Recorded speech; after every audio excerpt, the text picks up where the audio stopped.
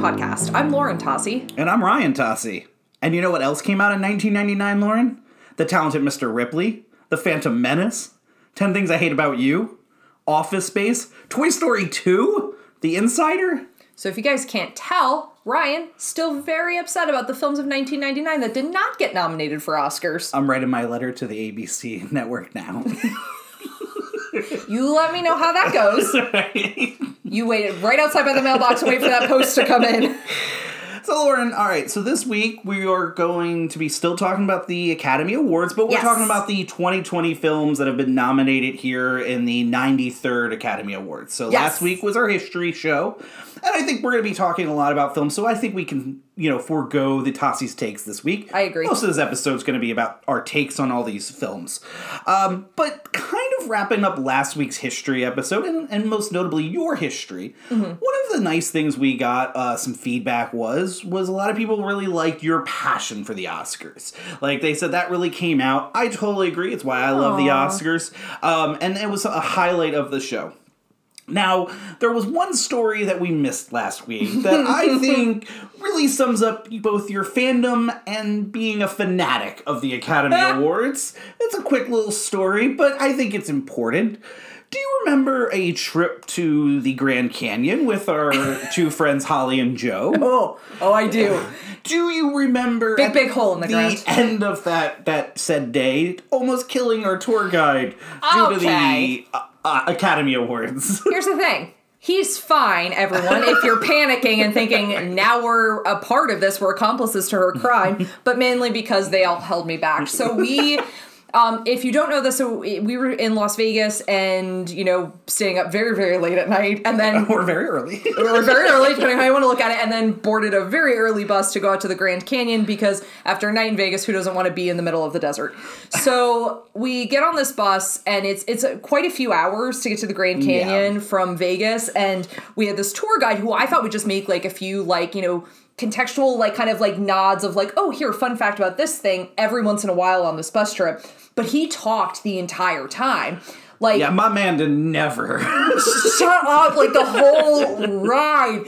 And this would be fine if that's what you were there for, but I wanted some peace and quiet, some looking longingly to the desert. So at one point, we're in the middle of the desert, and there happened to be, a few, scant structures, kind of look like houses, and then some, RVs, in the middle of the desert. And this was on the way home after a very long day in the sun, walking the Grand Canyon. Yeah. Scooch of sun poisoning. So we're on our way back, and now mind you, so the mental preparation of going, he's going to talk the whole way home. There's no way this doesn't happen. So we were in Arizona, but someone had brought up the TV show Breaking Bad, asking if parts of Breaking Bad had been filmed. Now we're in Arizona, but had been filmed because the terrain looked similar, and I think it was just someone probably Breaking Bad fan and was like, oh, look, it kind of looks like the sets. So he had to explain. He was like, no, but he's like, but the actor from that, he won the Oscar for Best Acting in a TV show, and literally, I both froze and lunged at the same time, like a cobra who knows they must attack. And the way in which you and Holly and Joe all whipped your heads around, and the best was just seeing Holly and Joe's heads just peek up from over the chairs and start turning their head back to you. Yeah, and then he just kept going. He's like, "Yeah, Bryan Cranston, he won an Oscar," and I'm like, no, he did not. I was so angry. And I was so angry, I had to just sit there and I'm like, okay. And probably, a good portion of our audience right now does not know the difference between an Emmy and an Academy Award, but... One means something, one doesn't. Oh, that's not true. I don't really mean that. I just obviously have my favorites. Yeah, that was a very, very funny moment. It was a very tense moment, I think, for all involved. Because I think he saw murder in my eyes.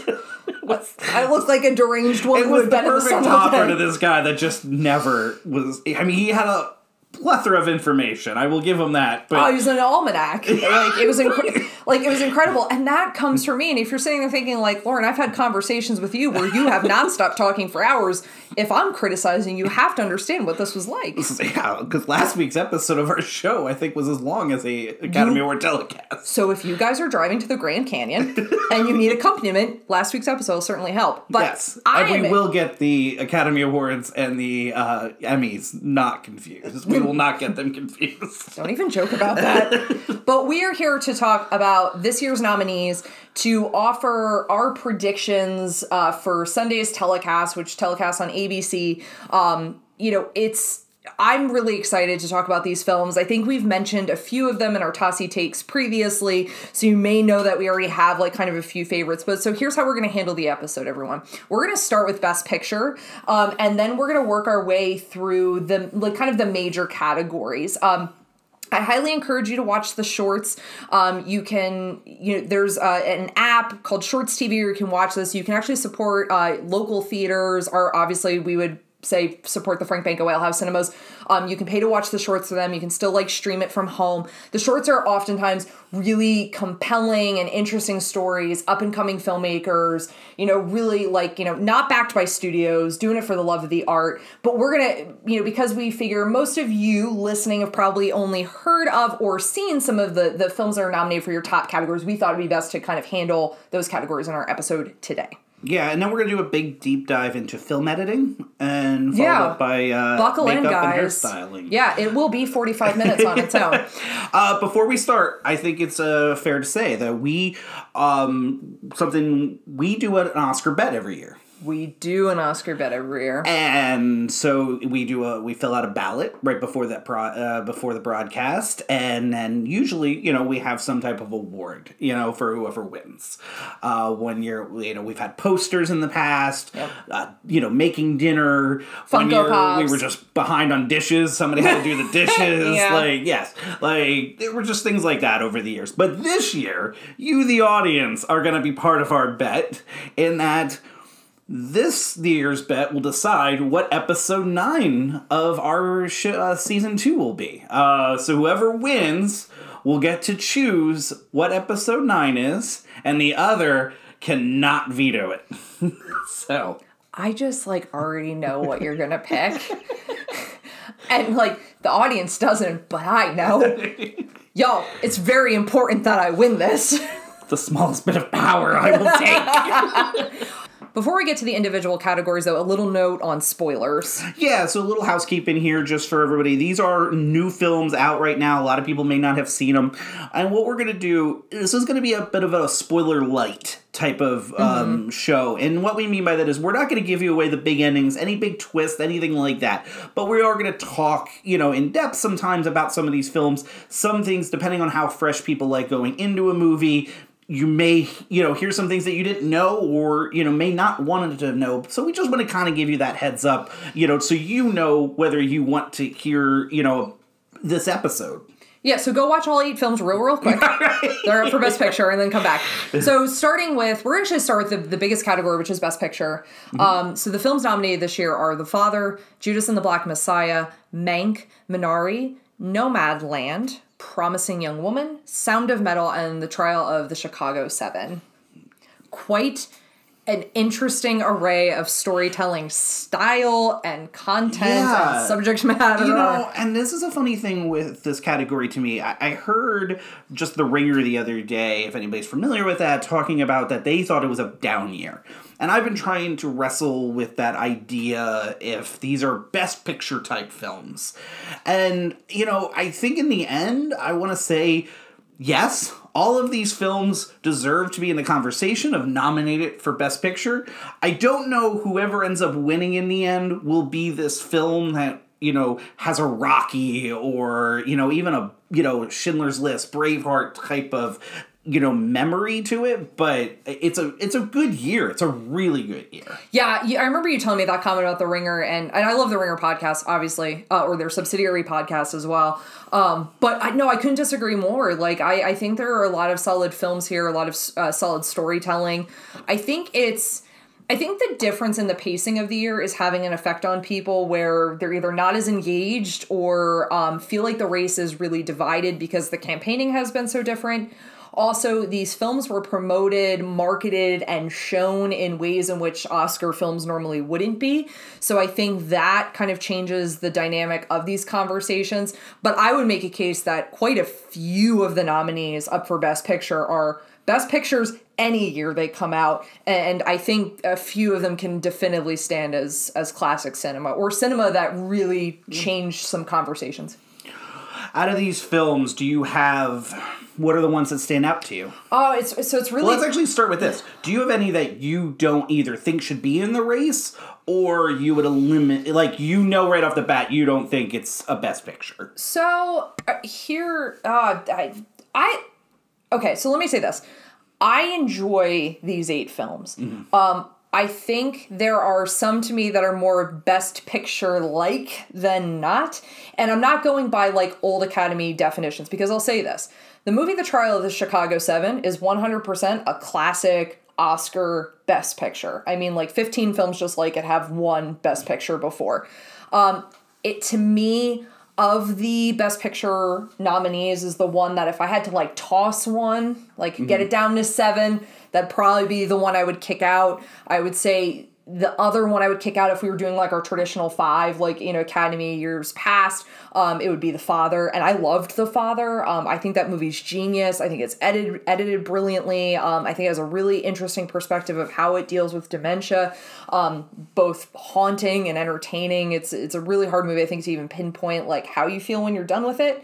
But if I was eliminating 2, I would eliminate those 2 from the race. It's understandable. I would agree with you. I think one thing I really love about this year's race is I don't have a film that I dislike, and I think you're kind of saying the same thing. I'd be happy with anybody that won. I know in years past we've had some films, notably Green Book recently, obviously. Sorry, everybody. One year it was Boyhood for you and I, which that was in the talk, and we were very not the same. That. This year is not one of those for me. I'd be happy with any single one of these films. I agree with you. The Trial of the Chicago 7, it doesn't feel like... You and I slightly disagree in that I feel like it's more of an Emmy film. Like, I feel like this would win, like, a movie, you know, for a miniseries. It's nothing against it, and I'm going to be arguing for it to win another award probably a little bit later in this show, but that would be my only note to it. Please understand, it's not a criticism, and you and I have been having these conversations recently of, like, when you put something up for awards and you naturally you start comparing 8 films that are not alike in any way. So then you're comparing things that don't feel like they should be compared.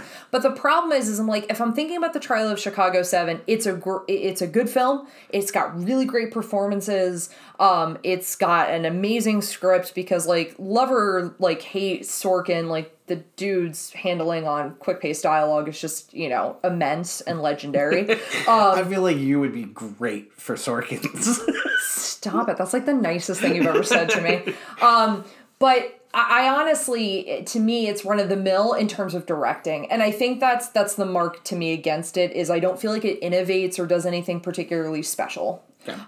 But there are definitely films on this list that I do think do very special things. All right, so let's go there. Let's get back to the more positive. The ones that you think, you know, should be... Because I think maybe you could tell me, do we think that... I know there's a front runner and for this. Yes. But I feel like this is a year that's a little more unpredictable in that I don't think it's a lock that we've felt in some years past. To me, in my mind right now, there's a 3-way tie. Now, this is personal choice. I'm not necessarily saying who I think will win, but to me, it's a 3-way tie between Judas and the Black Messiah, Nomadland, and Promising Young Woman. As we'll talk about, I'm sure, throughout this, my affinity, love, passion, fandom for Promising Young Woman is really intense. It is a film that the more I think about it, the more I love it. It's something I would definitively watch again, and I'm not saying it's an easy watch, but I would definitively watch it again and again. I don't think it wins Best Picture. I don't think that happens. If it does, you will not find a happier Lauren on Oscar. All right, maybe there are other years where I've been even happier about Best Picture, but, like, I'd be stoked if it won.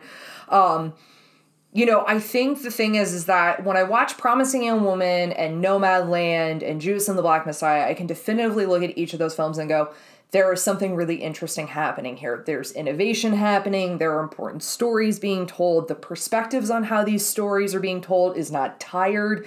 And I think that's the thing why I can kind of point to those three films and go, of merit, deserve to be a Best Picture, because I think they're doing something interesting. I mean, what Chloe Zhao does with Nomadland is intensely innovative. Like, just the kind of like cinema verite of like, hey, we're just gonna pop Frances McDormand into these like, these communities and just let her exist and be and roll tape. Like, it's incredible. She found some strange way to make a documentary and a film blend together and seamlessly, and then just 100%. Gave you the most Americana, beautiful landscaping shot film that you could imagine, and in a year that I think we probably could use, right? Like, a lot of us who are kind of been stuck in home, and you're not getting out and being able to travel and to see these beautiful landscapes. Fantastic. Well, yeah, it did. It felt transportive. I think it took things that I think are ordinary, or kind of like the towns that you drive by on the interstate, like that you're not really stopping by, like, or what is the term used to be like flyover cities, like, and it really highlighted the beauty of those places. The fact that, she captures so many sunrises and sunsets seems like particularly important and significant, because I think that's when you can make landscapes shine their best. It's a beautiful film, and it's not, the story itself, it's weird. If you describe the plot, it sounds really simplistic, but it'll make you be incredibly introspective about what do I want out of my life? Like, what do I want this kind of the spaces I occupy to look like? What importance does travel have in my life? What importance does feeling self-sufficient, being free? What does being free really mean? Like, it's a really complex argument in a very, very simple storyline. Yeah, I mean, and it's funny because you're saying that, and I agree, it's a positive of the film. It's what I love about the film. It also could be the one knock on the film to winning the award. It's not the most in-depth story of these films. You are right. You are right in that, because it's not... But I don't know, like, there's something... It's so beautifully metaphorical, and I think it's... I think anyone can transplant themselves into that role. Like, you and I have talked about this endlessly. Like, if you love the book Wild and you love the book Into the Wild, you should watch this movie because you're going to get those same feelings from it. Definitely.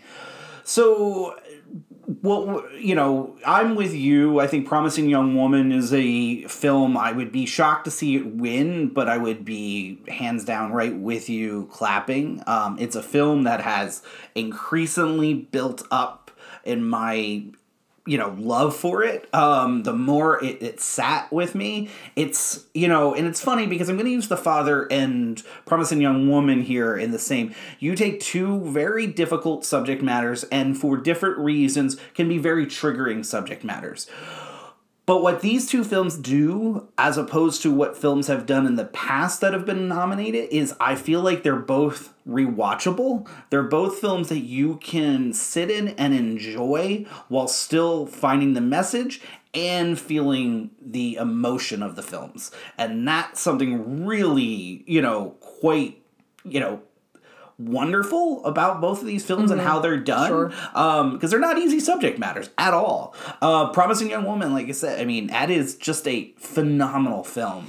And I think that movie where it's challenging is, I think, it plays to audiences differently, and I think it's a movie that meets you where you are and then tries to push you over the edge. I think because it I think celebrates its kind of discomfort. Like, it knows it's pushing you and trying to get you to have like hard conversations. I think for certain audience members, hard introspective looks. I think for other audience members, kind of having to recognize something or recognize aspects of, kind of the toxicity of a certain type of culture. Like it's a challenging film. And I hate saying this because it can sound so vapid or so like congratulatory towards a film in a non-specific way, but it's an important film.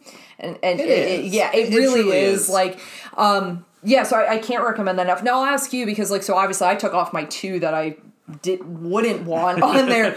Do you have favorites? Like, I mean, obviously Promising Young Woman, I think, sat with you in a really interesting way. The Father, I know, was pretty challenging. By the end of it, you kind of just, you sat there for a while with it. I did. That's literal, not figurative. The Father, we talked about this last week. The Father's one of these Academy Award films that I would have stayed away from. I'm like, I wouldn't have wanted to watch it. But we wanted to get to all the best pictures, so we sat, and I'm really happy I did. It is weirdly suspenseful and really well done. Anthony Hopkins' performance is outstanding. Directed, the music that they use. So I really appreciate that film a lot. I don't think it's the best picture, so I agree, from that standpoint. I think really I would sit, the 3 I sit on and is Nomadland, Promising Young Woman, and Sound of Metal. Oh, I didn't see that coming. Yeah.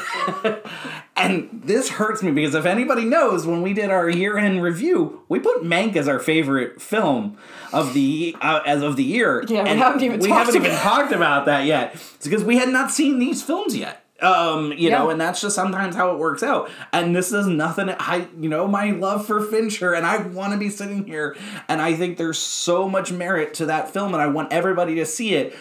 But I just think these other 3 are completely in a different, category, and for all very different reasons. Sound of Metal was probably my most surprising film of the year. Because I thought it was one thing going into it, and that film gave me something completely different, and it didn't talk down to its audience. Where you had, everything didn't have to be force-fed to you.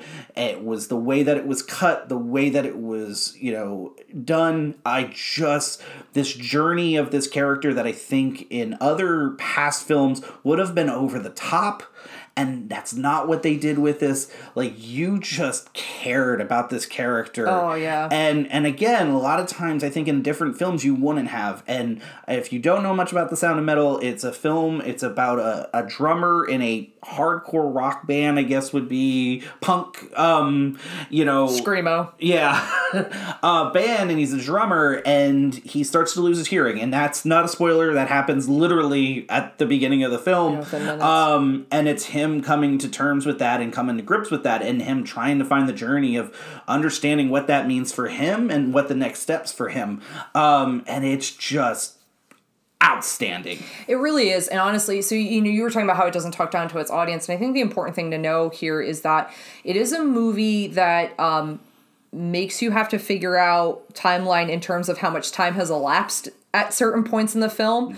So you have to be willing to kind of go, I don't need to know exactly how long it's been in between these, like, sections of his journey. Like, I just need to experience him in these moments. Like, almost like if you think of them as, like, vignettes of, like, this is him at this point of progression, and I know there's some time in between, but I'm not going to be told how much time was in between. Right. So you have to be okay with that. It's very different than something like The Father, where it's, it's messing with the timeline because they want to kind of, mimic to some degree the experience of having dementia. Whereas this, it's like, no, you just need to meet this character at these different, particular, like, poignant moments in his journey of, like, kind of rediscovering himself. I mean, you said it brilliantly. Like, it's a great film. And that's, like, I don't even like not having it in my top 3 because it's so great. But I don't think, I don't think it wins. Gosh, so no, it's not. It's not going. Not by a long shot. So now we have to talk about Minari, because Minari's really got a chance to win this thing. Yeah, 100%, and a lot of the recognition very deserved. I read or I heard, I should say, an interesting quote about the film. Someone said, you either love it or you like it. And I thought that was a really interesting, because normally you hear things talked about as, like, love it or hate it. But so my experience with Minari is that I would say until like the third act, I was like in. Steven Yeun's performance, and I know we'll talk about this a little bit more later, is insanely brilliant. The grandmother figure in this is so electric, so electric. But there's and I don't want to give anything away, but the problem was there's a moment that happens towards the end of the film, and I wanted another like 15 or 20 minutes from the film, and it ended, and I still have not been able to reconcile how I feel about that. I know I feel unsatisfied, but that being said, it's a really beautiful family story. It, essentially takes those, like, a family kind of, so it takes place in the 1980s. So the comment I was going to make is like your typical like family on the frontier kind of vibe, but it's not that, obviously, because it takes place in the 1980s, but they're a family of immigrants, and they are, so the first generation born in this country are the children who are somewhat the focus of the film, particularly the son. And, they decide they want to make a farm and that they are going to grow Korean vegetables. Like that's the idea behind it, is that he feels, so the father, who's played by Steven Yeun, he feels like that there is enough of a Korean population. Steven Yeun of Walking Dead fame. Oh, Walking Dead fame. He feels like there's enough of a population of Korean immigrants, like where they live. Now they move to Kansas, and they make the decision that, like, he feels like the cities, like, around Kansas, like, so you're thinking about your southwestern corridor, that there's enough of an interest that he would be able to, like, kind of mass produce and then ship these vegetables. They had, like, very steady work in San Francisco, and then they moved to do this, and that, like, kind of is the setup of the film. I think it was Arkansas. I'm almost positive it's Kansas. So what are your thoughts on Minari? You did that on purpose, didn't you? I'm torn on this. This is one of those films that happens sometimes where I go, I think... You're right, it's Arkansas. If anyone could hear me, I was like, I need to look that up. I think he might actually be right. I was kind of right. It's Arkansas. I was close enough. This is one of those films that I think would deserve to win a Best Picture, but it's not necessarily one of my favorites. It's like you said, it's a beautifully shot film. It's a wonderful story. They don't get trapped in a lot of tropes that I think films like this could. Particularly family dramas. Yeah. Yeah. One thing, and this is just a personal thing, I don't love films with marital strife. And there's a little bit of that going on in this. Yeah, it does make you very uncomfortable. And I'm going to say my mean comment, which I feel like you set me up here. What? I think one of the down notes to this film are the child actors. And I hate saying that. I cannot believe you're doing that on the podcast. I have to be honest with you. But they're the focus of the film. And to me, I don't think I see so many fantastic child actors, and this one is one of the down notes. And you and I disagree about this. I found those two characters to be slightly boring. Well, you and I disagree about this, Harley, because I don't think the son was, but here's the thing. I will say with the daughter, I felt like they didn't develop her enough, and I thought there were, like, really interesting things happening with, like, kind of the push and pull of, so essentially you have in here one parent who was very committed to this farming lifestyle and one parent who was not. And that's where the marital strife comes into play. And they kind of set the children not in opposition, and I think that would be more the tropey fashion, like, but there's definitively, you can tell that the kids kind of react to things differently in relation to their father. And I felt like there were these really, like, kind of interesting moments that were, like, started with the daughter and then never really came to fruition, and I wanted more with it.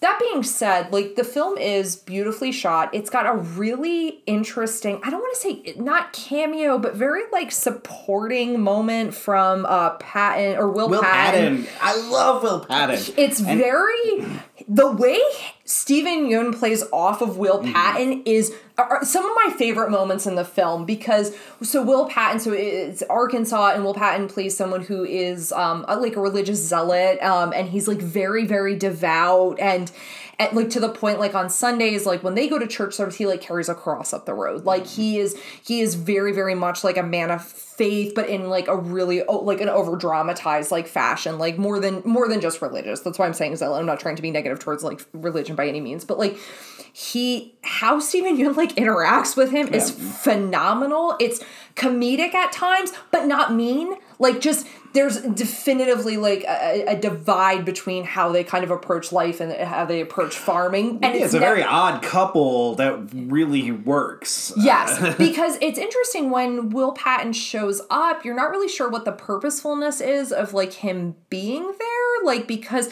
the thing is like you get the sense that Steven Yeun like has a really good plan and like how he's gonna like, you know, kind of like, you know, farm these fields, and he has some ideas about how that's going to happen, but you realize he like needs that like little bit of extra expertise of someone who's had their hands at this for a while, and being in that, you know, from that land. Yes, exactly. So, like not knowing like how to toil the land as well as like Will Patton would know, who has like obviously grown up here. You get the sense that he has lived there his whole life. So they're played off of each other like in very, very interesting ways. I almost could have done with if the film had really just focused on their relationship the entire film. I completely agree with you. Well, yeah, I know you do. And that's the thing. I think that's the positives to the film. You know, now that we've discovered that I hate children, evidently.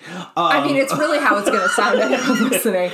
You know, the highlights are the adult actors in that. Steven Yeun is fantastic. Will Patton is fantastic. And I apologize, her name's escaping me. I know we'll talk about her later, but the woman that played the grandmother was phenomenal. And even the woman that played the mother or wife, depending on how you want to describe her in the film, she was terrific, I thought at moments. Wait, never mind, it'd be a major spoiler. I can't say. There's a moment with her that I can't say because it really would spoil some of the film. So I do highly recommend people watching it. It's a film, I think it's important, especially this year, and I think would be really wonderful to get the Academy Award. And I'll say this, your comment back to Nomadland, Slice of Americana, this pairs very nice. This is 100% a Slice of Americana. Definitely. So now that we've touched on all of the films, what's your pick for Best Picture to win this year? Are you asking me that's going to win or what I want to win? That's going to win. Let's help our podcast audience on their ballots. I think Nomadland takes it. Really? I do. I disagree.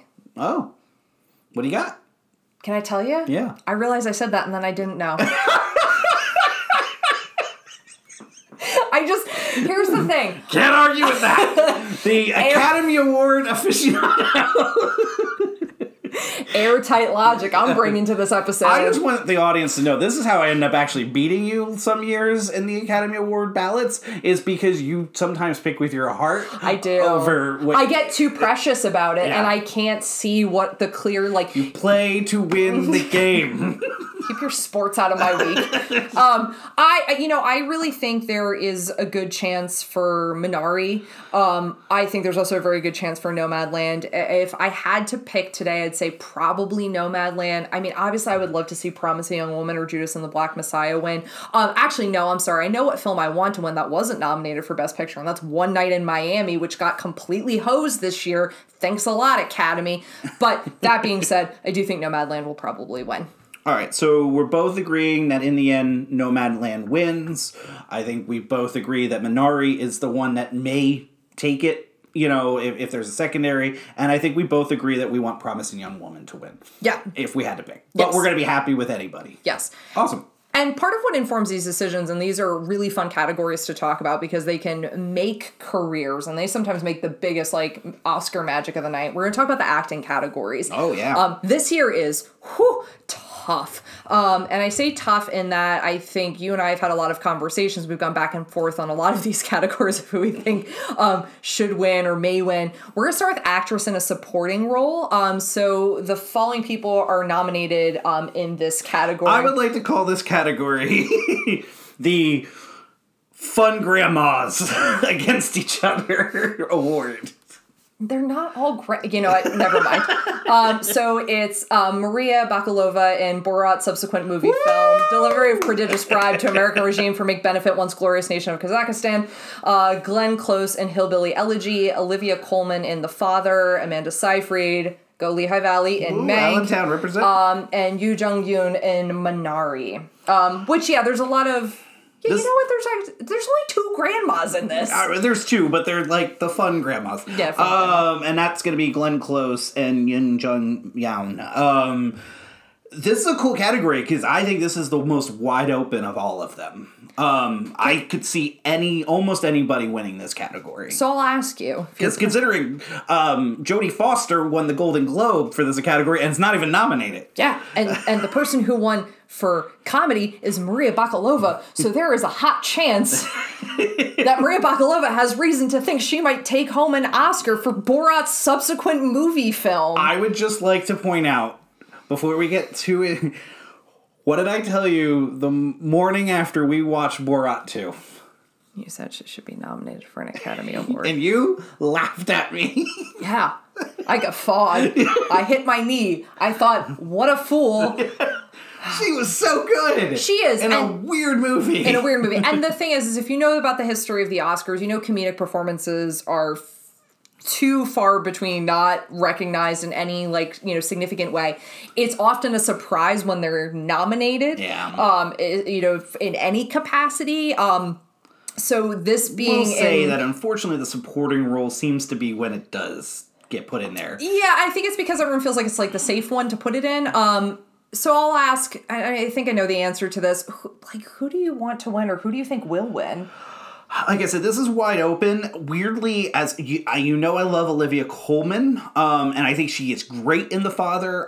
She's amazing. I thought I wouldn't think that she should have been nominated, but in the end, I get why she got nominated. She's probably who I'm rooting for least, only because she just won an Oscar, yes. So I'd like to see one of these other. In the end, I'm rooting for Maria Bakalova. I really did think she was great in that film. I think it would be a lot of fun to see her win. So that's what I'm rooting for.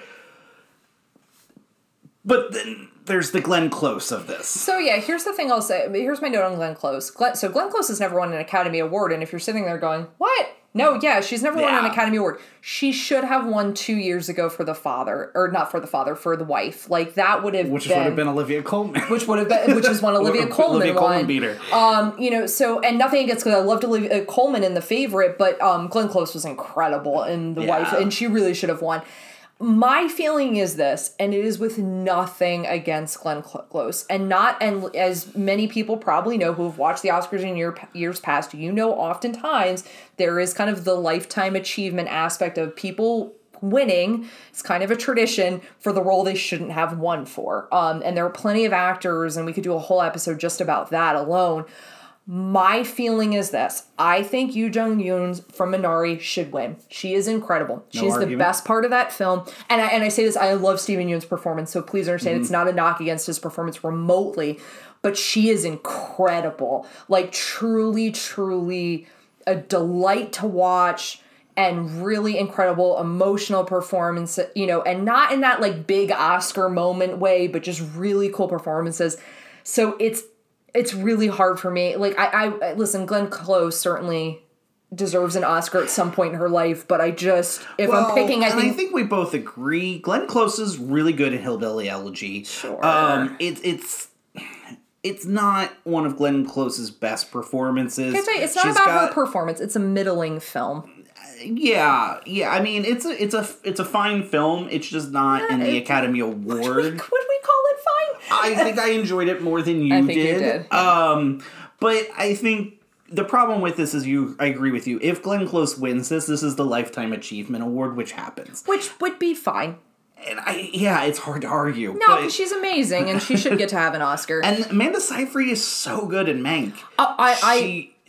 Fantastic. By far her best performance ever. She completely redeems Marion Davies as a personage in pop culture, and she should 100% be awarded for this film. It's an incredible performance. Again, and I know it's probably sounds so weird because we're talking a lot about how much we love Mank, but we're not picking it. I mean, honestly, I'd love to see Amanda Seyfried win. That would be incredible. I think that'd be a really beautiful Oscars moment. The problem is just the performance from Minari exists, and that's what makes this year kind of hard. Yeah, I think it's a cool category. I'm excited for it.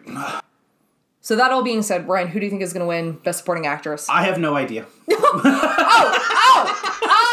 I say it, mockery abounds. No, I really don't. I think in the end it goes to Glenn Close. I think she gets the Lifetime Achievement Oscar. Yeah. But I would love to see, again, Maria Bacalova. I could see this being a really split category year where a lot of love gets No divvied idea. up. No Yeah, I have idea. no idea. I'm excited to see what happens. I think there is a really good chance that Yoo Jung-yoon wins for Minari, and I think that'd be a really cool moment. That's what I'm going to say. I'm going to pick that. I think that performance has a good chance. So moving into actor in a supporting role. So here we have Sacha Baron Cohen for The Trial of Chicago 7, Daniel Kaluuya for Judas and the Black Messiah, Leslie Odom Jr. for One Night in Miami, Paul Raci for Sound of Metal, and Lakeith Stanfield for Judas and the Black Messiah. So I'm going to throw it right to you. You're going to hear a little bit of a complaint from me in a moment, but I want to know because I think you're going to be excited about this category. Oh, yeah, and I know who I think should win. Yeah. And I feel 100% about it. And it's Daniel Kaluuya for Judas and the Black Messiah. I want to see him win that. He has an incredible performance, my favorite performance in this category. It's hard because if you're saying, it's, and this is the only thing I worry about come Oscars night. I worry that the love for Judas and the Black Messiah could get split. And that's how he could end up losing, which would be upsetting to me. But I love to see Daniel Kaluuya win this.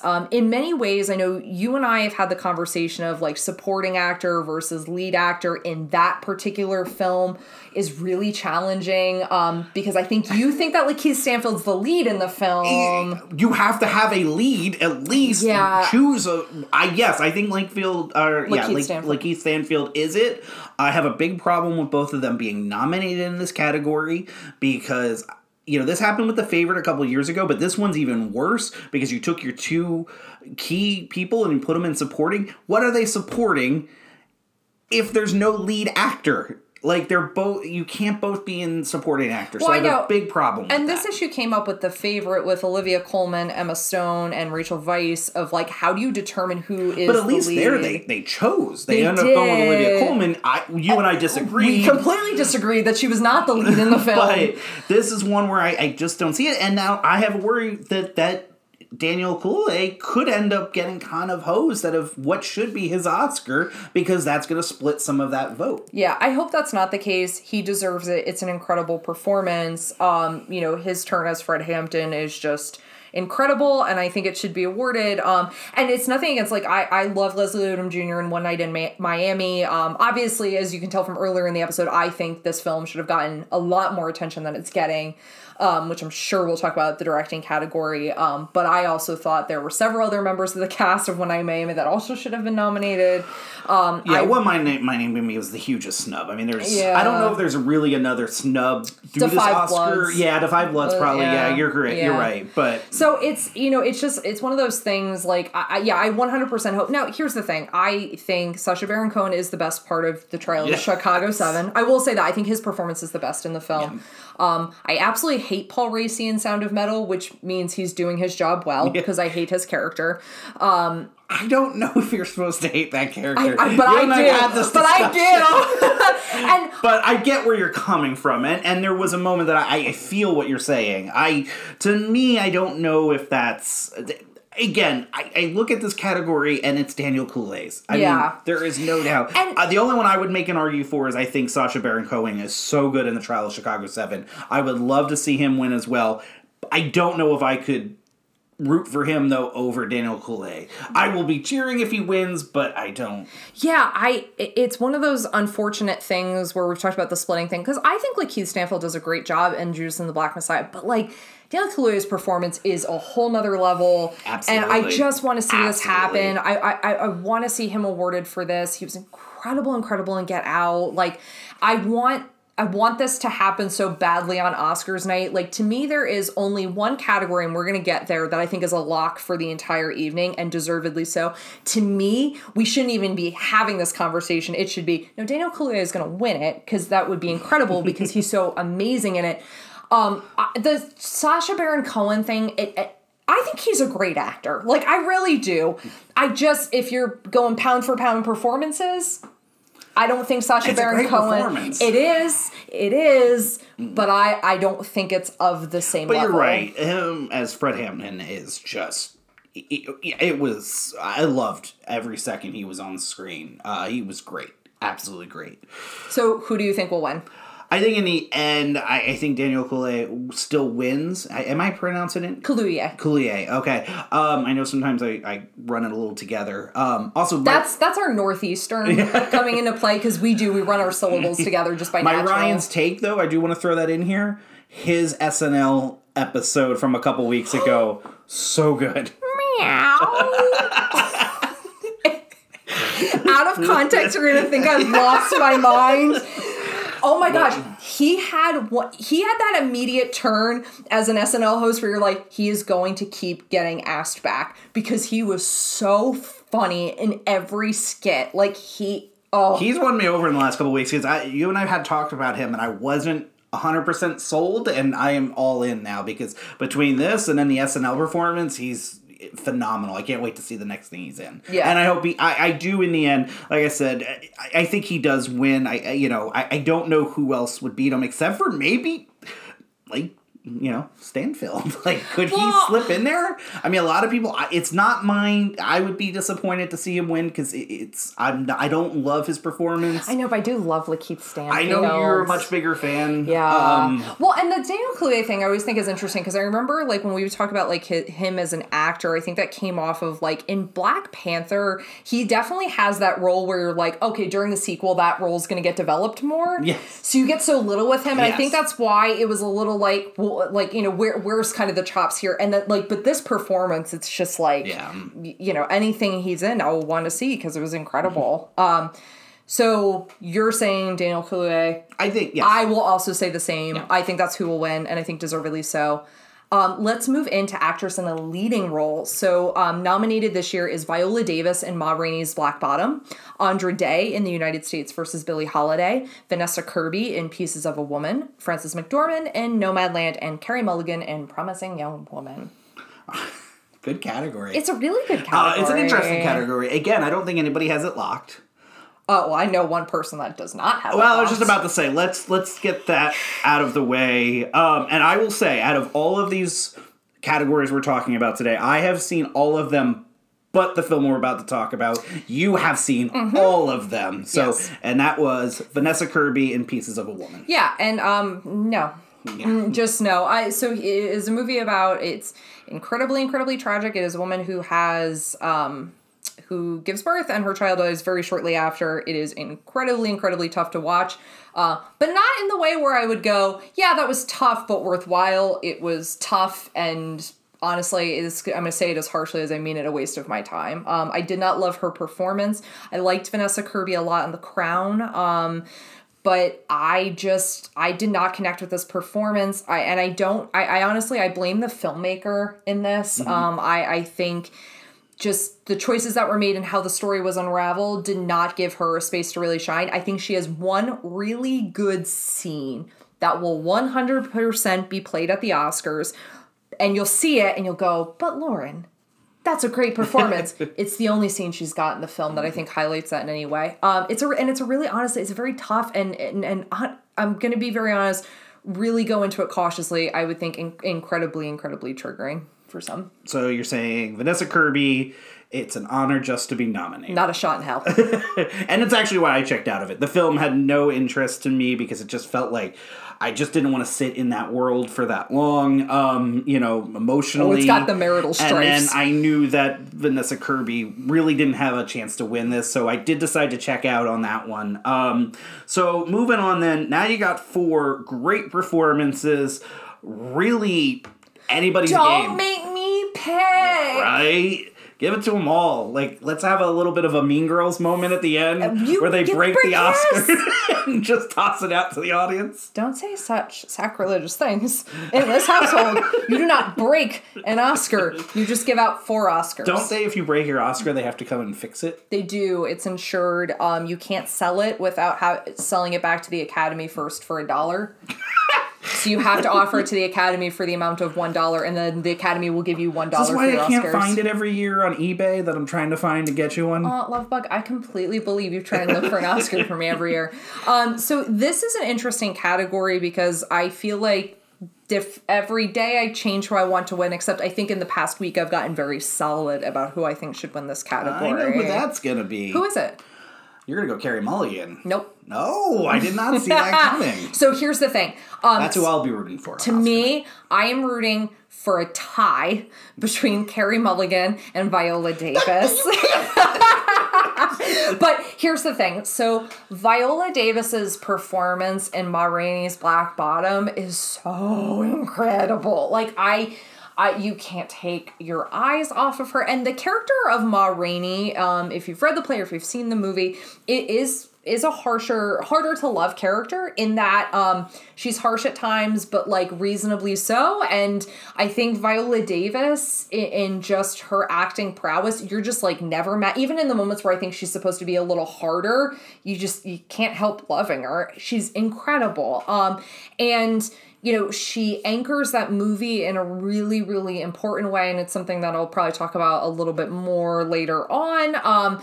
But I just love her performance, and I remember just being mesmerized. But I mean, that's kind of every Viola Davis performance. I'm just mesmerized when she's on screen because she communicates so many layers. She has a scene in Fences, which is also part of the Pittsburgh cycle of plays written by August Wilson, that breaks me in two. She's just incredible in everything she's in. But Carey Mulligan, oh my gosh, she's so great in Promising Young Woman. She's so incredible. And I know it probably sounds redundant. It's funny when you and I are like, during this conversation, are like, they were great. Yeah, they're nominated for an Academy Award. Well, of course they're great. But no, I don't think I'm saying that about Vanessa Kirby, though. But and here's the thing, Frances McDormand in Nomadland, it's an incredible, very subtle performance. Honestly, to me, when I'm watching it, I just feel like I'm watching Frances McDormand. So in terms of Frances McDormand does a lot of really cool things with smirks and very silent moments in that film that I think are why she's deservedly nominated. Andra Day makes an incredible Billie Holiday in a movie that I don't think you and I believe is terribly well directed. Right, yeah. I thought it muddled some of the story of Billie Holiday. She makes an incredible Billie Holiday, and it's a really great performance. I think sometimes the reason I don't talk about it more glowingly is just because I wasn't a huge fan of the film and how they structured the story of Billie Holiday, because this was, so if you don't know, the story behind it is looking at Billie Holiday performing the song Strange Fruit, which was a song that brought attention and awareness to lynchings, and how the U.S. government essentially would set her up to get arrested on sometimes legitimate, but oftentimes because they were set up, and sometimes trumped up drug charges because they didn't want her to perform Strange Fruit, or the places that they would kick her out of, or, essentially the many times that she was arrested for trying to sing a song that was bringing light to a very important issue. And I just felt like I wanted them to focus even more in that, and it kind of pulled away at moments I didn't think it needed to. But that being said, Andra Day is incredible. Incredible. Yes, it's the right word. She's incredible. And when you watch, and not in that mimicry way, where sometimes an actress or an actor plays a historical figure, and you're oh, okay, I don't think I'm the biggest fan of Gary Oldman's turn as Winston Churchill, but it's he does the very Churchill thing. Yeah, it's right. This, I'm it's not that I'm aware I'm watching Andra Day, but I also just feel like I'm watching Billie Holiday. It's a really, really great performance from her. I'd love to see her act in other things. Do you want to do your little drop on our Andra Day story? So one time, we went to an event, and we got to the event early. Shyamalan, we've talked about it on this show. Right, we have. So it was M. Night Shyamalan's Halloween party, and we walked in early, and we happened to be there at the beginning of or the ending of like what essentially was the pre-party, but they did a VIP party before. Yes. Like a very high end, it's a fundraising event. Yes, it's a fundraising for a children's charity. VIP, kind of hour or two before it. And we were front at the door to get in for our session. And so happy we did because they let us in early, which was really nice of them. Like the people at the door were really sweet and they let us in early. I just still don't exactly know why, because we're the two biggest goobers in the world. Why would you let us in early to a VIP event? And I was standing about, I don't know, a foot away from Andra Day belting up Rise Up. Yeah. Like, that was cool. I could, like, again, I could get so emotional just thinking about it because her voice was so incredible. And I was literally like, I'm not exaggerating. I was literally like a foot away from her singing. We just walked in and it's like, there she is. Because I literally grabbed you and I was like, that's Andra Day. Yeah. Like, because the VIP party, I think maybe was like 50 people, maybe. Yeah, maybe it was a meant to be like more. a more intimate concert. Yeah, and then she did this concert for them and we got the last 2 or 3 songs, one of which was Rise Up, and we ended up just walking. And We Rise Up, is that the name of the song? I believe, and We Rise Up, yeah. But yeah, going back to the show, or, the Oscars, she's incredible. I agree with you. Frances McDormand, I would like to see her win for this more than I would have liked to see what she got her Oscar, her last Oscar for, which was, what was 3 Billboards Outside Ebbing, Missouri. I think she's subtle, but terrific. And then, I think Carey Mulligan is just out of sight. Viola Davis, I agree with you. She's an awesome performance in this. I think she doesn't win for 2 reasons. The next category we're about to talk about, and because I think they're going to give out the love to this film in that category, and I think because she just won an Oscar a couple of years ago. Which is stupid, because this movie should be up for Best Picture. Kind of, the love kind of gets spread out, and sometimes, unfortunately, great performances suffer because of that, and this would be one. Yeah. Although, I can't, again, Andra Day is incredible. I think Frances McDormand, Carey Mulligan just does something she hasn't done before in this film. Yeah. And really becomes this character and is just, wow. Yeah. And the thing is, I'll say this, but kind of that, like, how Oscar spreads the love. If you've heard us, talking about this, oftentimes, people will vote for, well, if I voted for a movie in this category, maybe I'll vote for this different movie in this category. So then, everybody kind of gets to be a part of the party. Oscars doesn't love sweeps as much as it used to. That doesn't seem to be something that I think will happen a lot. Especially considering they're gonna stack the Best Picture, that from now on, starting next year, will always be 10 Best Picture nominees. I'm great with that. Are Me you? too. Oh, I love that. Yeah. I love that implementation of that rule. I'm actually going to have something to say about that in another category in a second, too. So I think it's interesting, you say that about this, because I will say, I thought Ma Rainey's Black Bottom was going to be up for Best Picture. I was very confused when it wasn't. One Night in Miami and Ma Rainey's Black Bottom not being up for Best Picture was very confusing to me. I kind of thought those were locks. But I'll ask, so closing out this actress in a leading role category, who do you think will win? Andra Day. I think Andra Day wins. You think Andra Day won? I think she wins it. I'll be rooting for Carey Mulligan, but happy with Andra Day, and I think she takes it home. I also think Andra Day is going to win. Gotcha. Yeah. I think, two, I think sometimes it can be either really beneficial or really work against the person if it's the only thing nominated for a film. Right, yeah. Because I think it can either be it's that outstanding that nothing for the film got nominated, but this did. Yeah, and that happens a bunch. I mean, what was it? Marion Cotillard, I know. Yeah, for La Vie en Rose. So, and that's how she takes home her Oscar. Mm-hmm. So, and God, Oscar loves a biopic. Yeah. I will not call it biopic, don't make me.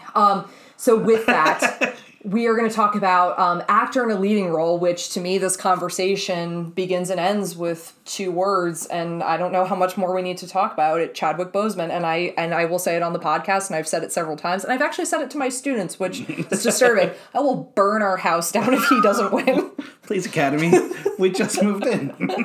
All of our stuff is up. It's Chadwick Boseman. And for 1,000 reasons, and all of them, every micro thing he does in that performance, I mean, and I really hate using this verbiage given the circumstance, like performance of a lifetime. Like, and it's really hard, and that is going to be incredible. It's going to be an incredibly emotional moment at the Academy. I have a student who painted me this beautiful portrait of Chadwick Boseman because he knew such a fan of his work. He painted me this beautiful portrait of him, and I've had that on my board with a countdown to this many days left until Chadwick Boseman is an Oscar winner.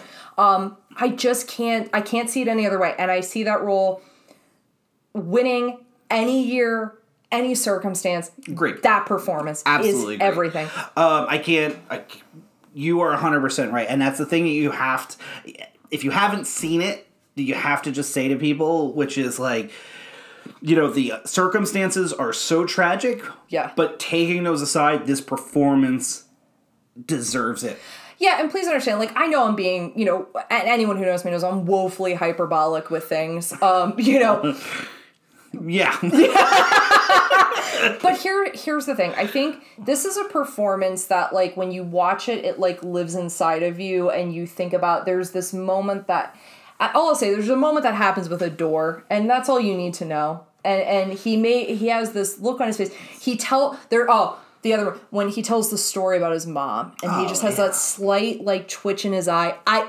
Everything about this performance. I was mesmerized by him. I mean, and there's no way to get around kind of making a comparison because it was our most recent one, but Heath Ledger when he won for the Joker and that performance, and we completely, at that time, he deserved it, and it was this type of performance in that, like, you could not take your eyes off of him during the film. 100%. And that's how Chadwick I mean, he is just, it broke my heart watching it legitimately because I think it just showed the amazing actor he was. And I think he's done that with all of his other performances, but this one was just a different level. And what we could have gotten other performances, it's just heartbreaking. But he needs to be rewarded and you know, with this. And he's an incredible voice of a generation, and I think in a lot of ways, like, I remember this comment being made a lot in the wake of his passing of, like, we're only just starting to learn about how amazing Chadwick Boseman is. This is something we'll continue to learn. And I think it's the way in which people tell stories about him, the legacy that he's going to leave behind even outside of, like, his acting performances. But, you know, anything you watch him in, he's the most incredible part of it. Like, it doesn't matter what you're watching, your eyes go directly to him because there's just something about how he emotes that's so magnetic. It's impossible to not be completely entranced by his performances. And this is, you know, completely in line with that. And yeah, it's going to be a really somber moment at the Oscars, but a really important moment too, because, you know, I remember you and I having conversations when Black Panther was nominated for Best Picture talking about Chadwick Boseman should be up for an award. And honestly, Michael B. Jordan should be up for supporting actor. I remember us having conversations about that, but knowing, unfortunately, it wasn't going to happen because it's a Marvel movie, and yes, that's me being negative towards the Oscars, like, you know, but this has to win. I just can't see it any other way, and it is with no offense to the other performances. It would be shocked, and it's not even like you don't even have another performance in here that holds a candle to it. No. And nothing against it, because here's the two things I want to say about the other. We've talked a lot about Steven Yeun, so I don't think we need to really rehash that. Gary Oldman is terrific as Mank, but no, at the moment. The two things I want to say, though, Anthony Hopkins in The Father is phenomenal. Interesting to note, he is the only actor this year in the categories that was nominated last year, too. I thought that was just interesting. Oh, that is interesting. Yeah, and out of all the acting categories, 11 of the people are first time, which I thought was cool. Pretty cool. He does something, again, I thought it was going to be very Anthony Hopkins, but he did something special with that role in The Father. So I really want to highlight that. And Riz Ahmed, first... So he's the first Muslim actor to be nominated. Which, let that pour over you for a second. Yeah. And which is, it's weird to still have these firsts, I'm saying, in 2021. I cannot talk enough about that. You know, when we were talking about Sound of Metal, and I'm not gonna sit in this because we're long into the show. And when I was trying, because I was gonna, his performance is everything in that movie. He makes that film. just can't wait to keep watching him as his career keeps going. And because that was just...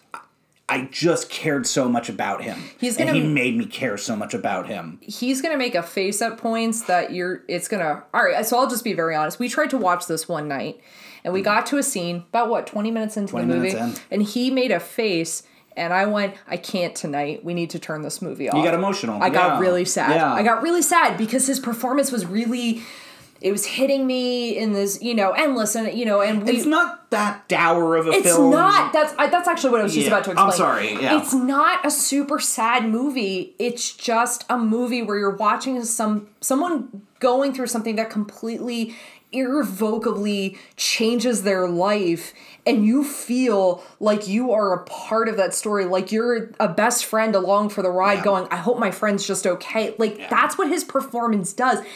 And even at that, I'm saying that performance doesn't hold a candle to Chadwick Boseman's performance. And that's what makes this such an incredible year. Yeah, a different year. I'm saying he needs to win this. Completely. But in the end, Chadwick Boseman, hands down. I don't think we need to... I would say, really honestly, the Riz Ahmed and Anthony Hopkins comments you're making are incredibly astute. Because, Anthony Hopkins plays charming and terrifying and sad and just really heart-wrenching... All in one movie, and in the best way that Anthony Hopkins can. And again, another kind of very entrancing actor, and Riz Ahmed will, kind of hit you in the feels in ways that you're not expecting, and that's the really cool thing about this. And I would say, if you've not seen Sound of Metal yet, watch Sound of Metal. It's a really, especially if you have any interest or love of music, I think it can really hit you in a different way. So, but I think we both agree. Chadwick Boseman takes it. Chadwick Boseman, right shocked if it wasn't. Yeah, I really will. I will probably stare at the screen for 15 minutes, with mouth agape if he doesn't win. So this takes us to our directing category. Now we've talked about these films, most of them. One of them we haven't talked about because it's not been nominated in any of the categories we were discussing. So this is a really interesting year. So we have in the directing category Another Round, directed by Thomas Vinterberg, Mank, directed by David Fincher, Lee Isaac Chung, director of Minari, Chloe Zhao, director of Nomadland, and Emerald Fennell, the director of Promising Young Woman. Really interesting directing year. And again, you could not have a more divergent set of stories. And a nicely diverse, category this year. Yes, certainly I know we talked a lot in the last episode, as you know, the history of the Oscars and representation is dicey at best, and that is probably a kind word to use for it. So this year you have two females, which, most years there's not even if you got one in, it'd be... They'd write 5 articles about it and pat themselves on the back for having quote-unquote representation. So this year markedly looks different. There had been 3 nominated before this year? 3 total. Nominated before this year. 92 years. There have only been 3 women nominated for Best Director. So we got 2 this year. Can you imagine the party we're having? It's and then the reason, and obviously I was very, very salty about Regina King not being nominated. I don't know if you can tell at this point in the episode. I loved One Night in Miami. Yeah. I was blatantly shocked and angry when her name wasn't said. And also because I hadn't seen Another Round yet, so I was like, who's Thomas Vinterberg? I don't care. And that was definitively a really incredible directorial debut. I'd like to also highlight directorial debut. And she does incredible things with making which should be a claustrophobic hotel room, feel very big and spacious and dynamic. But that being said, let's talk about the directors that actually are nominated this year. Yeah, it's a good category. The one thing I want to say before I forget it and before we get talking here, this is a category that they need to expand. It needs to be 10. 100%. It's got to move it up. You got to... Academy, listen to what this guy just said. If you don't do 10, you got to at least open it up to 7 or 8. It's too small of a category. You're now getting to 10 films as of next year for Best Picture. So you're telling me half of those directors aren't, we've got 10 acting categories between the two. You and I've talked about it. We don't think that they should split it to a female-male, category, but open it up. And I believe you should start getting more representation that it deserves. You hope. You hope But that's what happens. That's a big thing I need to say right off the bat with that. No, and listen, and part of that conversation you and I were having about splitting it, there's already a kind of a problem with the Academy thinking about things in terms of like binary gender, which I think is already kind of a problem to begin with. And I think it's like, no, it's just about like representation. It's about more, and I do think... But even at that, it's just about good directors that are getting left out. Yes, that are getting left out like year after year where you're like, how are these directors being ignored? How are they not more part of the conversation? And it gets like really disheartening. And I completely agree with you. How can you justify 10 best pictures and say, but there are only 5 directors? Like in the other categories, I could kind of understand it because you start dividing on technical boundaries. So it's like a film could be really great with makeup and hairstyling, but maybe not the sound design. Like that stuff starts to make sense to me. But like directing to... I just you got to open that up. But that's our pitch to the Academy. As for this year, I have no problem with any of these directors being nominated. You can't see, audience. My wife is making a face. I'm gonna guess. Are you coming at my boy, or are you coming at Vinderberg? Because I know you're coming at one of them. So here's the thing. All right, I love Mank. And I love David Fincher. David Fincher should always be nominated. I really like Regina King's One Night in Miami. But see, this is where the another round comes in. I think we need to talk about that because, like you said, it's not up for any acting. It's not up for best film. Can I paint a scene about another round? So another round is a Danish film starring Mads Mikkelsen, who is everyone's favorite. He looks like a villain as soon as he walks into a room. Mads Mikkelsen, and it's a story of 4 teachers, a gym teacher, a psychology teacher, a history teacher, and a music teacher who read a study that suggests that if you keep your blood alcohol level at 0.05 consistently throughout the day, that you'll lead a healthier, more confident, happier life. And a little more, like, kind of in tune to your day, right? Yeah, it's like this weird, like that'll almost help your mental acuity if you keep this consistent blood alcohol level. So these 4 teachers decide to embark on this project, and as you can imagine, to varying degrees of success. It is a movie that I felt really oppositional towards because I had not seen it before the nominations had come out. As I've said, I thought Regina King should be nominated, so it was like, who is this guy, Thomas Vinterberg, coming in and stealing that last spot? I can kind of understand everyone else, but this one I didn't understand until I watched the movie. And the problem is now I understand. Because it's really hard for me to make an argument that did not deserve to be nominated for Best Director. Totally disagree. What? Really liked the movie. Yeah. Was really surprised by the movie. Yeah. And I'm happy it got a nomination because I would have probably never seen it. And I'm really happy. Regina King for One Night in Miami way outdid this. So I didn't know if that was my kind of my feelings about how much I love that film. I could probably name about 3 other films too that I think, I didn't think the directing was so... Listen, there's a backstory with this, and we won't get into it on the show, but read up on it. That's tragic and really interesting about the director. So for him, I'm very happy he got this nomination. And again, it's a really good film.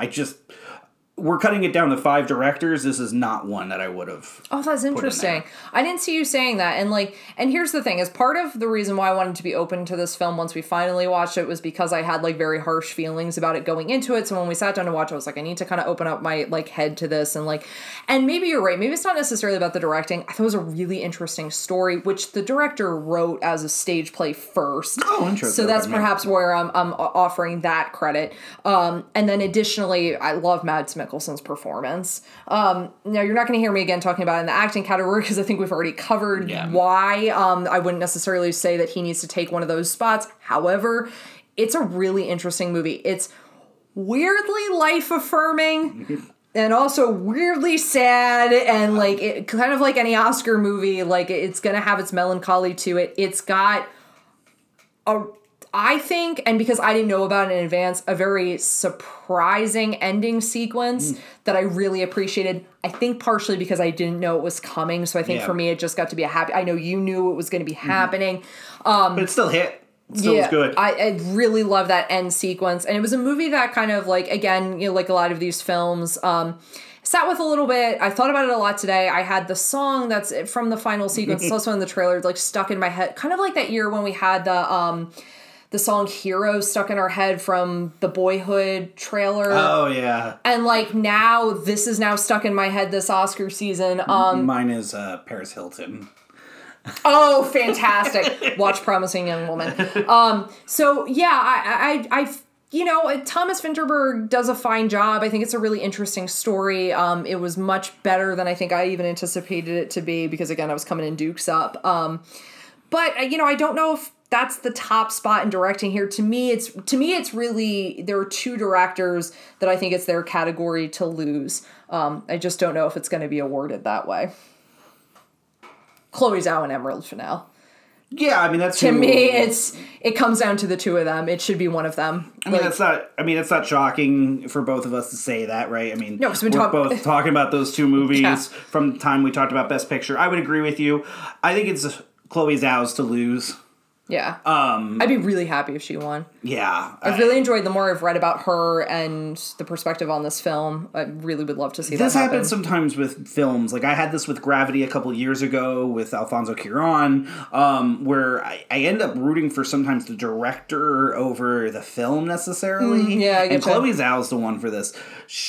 What she did with Nomadland, I would love to see it get rewarded for her directing before even the Best Picture. I think she did something really special with that movie. So if this splits, you would be really happy to see Chloe Zhao win for director and then Promising Young Woman win for Best Picture. Yeah, I mean, yeah, definitely. I mean, I'll be rooting. I mean, it's tough because it's like you're splitting hairs, right? Like Emerald Fennell, that's who I'd love to see. I mean, okay, and if you're listening to this and you didn't know this, she plays oh god, Camilla Parker Bowles in The Crown. That's Emerald Fennell. The director Emerald Fennell is Camilla Parker Bowles in The Crown, and I don't know why I didn't know this, but sorry. What I liked what she did with that movie, with Promising Young Woman again, was she just went outside the box with trying to tell that story. She, again, didn't play down to the audience at all. Well, and it's not even I think about that. I think it's she engaged the audience. Like, it was... she's going to make you really lean into a story that's very hard to lean into. She's going to make you have to really be reflective about, you know, in terms of, you know, so if you don't know this about the film, it deals heavily with sexual assault. So again, like a very, you know, obviously we talked about this as being a triggering topic. So if you don't know anything about the film, her perspective on how she handles this can, I think, make some people leave the theater like kind of fist pumping in the air going like, yes, that feels like vindication, that film, and some leaving going, oh god, I feel so uncomfortable about everything in life. Like, it's kind of two reactions coming out of that film. Here's my spoiler light that I talked about that I don't know if we hit too much, but this is the thing I'll say about Promising Young Woman. The back third of that film is divisive and at best, and I think that ultimately, although you and I think it's where some of its strength is in, I think it hurts the film, both in a directing and Best Picture category. But see, and that annoys me, because I've heard this, like, dialogue about this film. I've read it in reviews, I've heard it in videos, people being like, oh, that ending, well, and again, I don't want to give anything away, so I'm, like, really going to speak in generalities here. It really bothers me, because I think... yeah, it's jarring, and yeah, it's going to displace where you think this film is supposed to end, but I think to all of the ends of what she's trying to argue with the film. So it honestly really bothers me that people hone in on, oh, the ending was surprising. So what does that mean? It means that it did its job. Yeah, no, sorry, I know that got a little aggressive towards the end. Yeah, no, completely. And we have to give a lot of credit to Lee Isaac Chung. This movie feels so intimate. You feel like you're made to be a part of this family. And I think if you're someone who really values those kind of like frontier stories of like families like having to set out, and the interesting thing, and I know I referenced this earlier, you know, so it takes place in the 1980s. You're not talking about the frontier. They're in, as I now know, Arkansas. Everyone gets confused about that section when they're filling out their maps. But, they're in Arkansas and they have this land and they have this house that's like kind of on a platform. And it's about the desire for him to create something new for his family. He believes that this is going to be the future that he can create for them. And as we talked earlier, there's a lot of tension with that. But I think the thing that Lee Isaac Chung does so brilliantly as a director is he makes you feel a part of all of these spaces. He really draws you in. There's a section where you're at a chicken factory, and you feel like you're sitting there with them as this process of, so it's like, I think it's called like chicken sexing. Like they have to check like the chicken sex and then like sort them. And you feel like you're there, and then you feel like you're in their house. It feels deeply personal in that way of you're being made to feel like you are I wouldn't even say necessarily a participant, but like a traveler on this journey with them. And it's something that he does this really wonderful job. And we talked about the idea of like Americana earlier of, filming kind of the process of growth and life and change in ways that are not like hammering it home. Like you don't see like Steven Yeun like in the fields for like shot upon shot upon shot. Like it's done so precisely and in a proportion that makes you understand that like, yes, this is the future he's building for his family, but being in these family spaces is just as important as that journey and goal. And I think that is that intimacy that can make, when you get to some of the more crescendo moments of the film later on, can make them hurt even worse because of how the director has set you up for those moments. Yeah, he does a really terrific job of weaving a lot of story into a really subtle type film. There's, again, kind of like you said, it's about a family trying to create a farm, but there's so much going on there, and he does a really nice job of the whole through line with it, and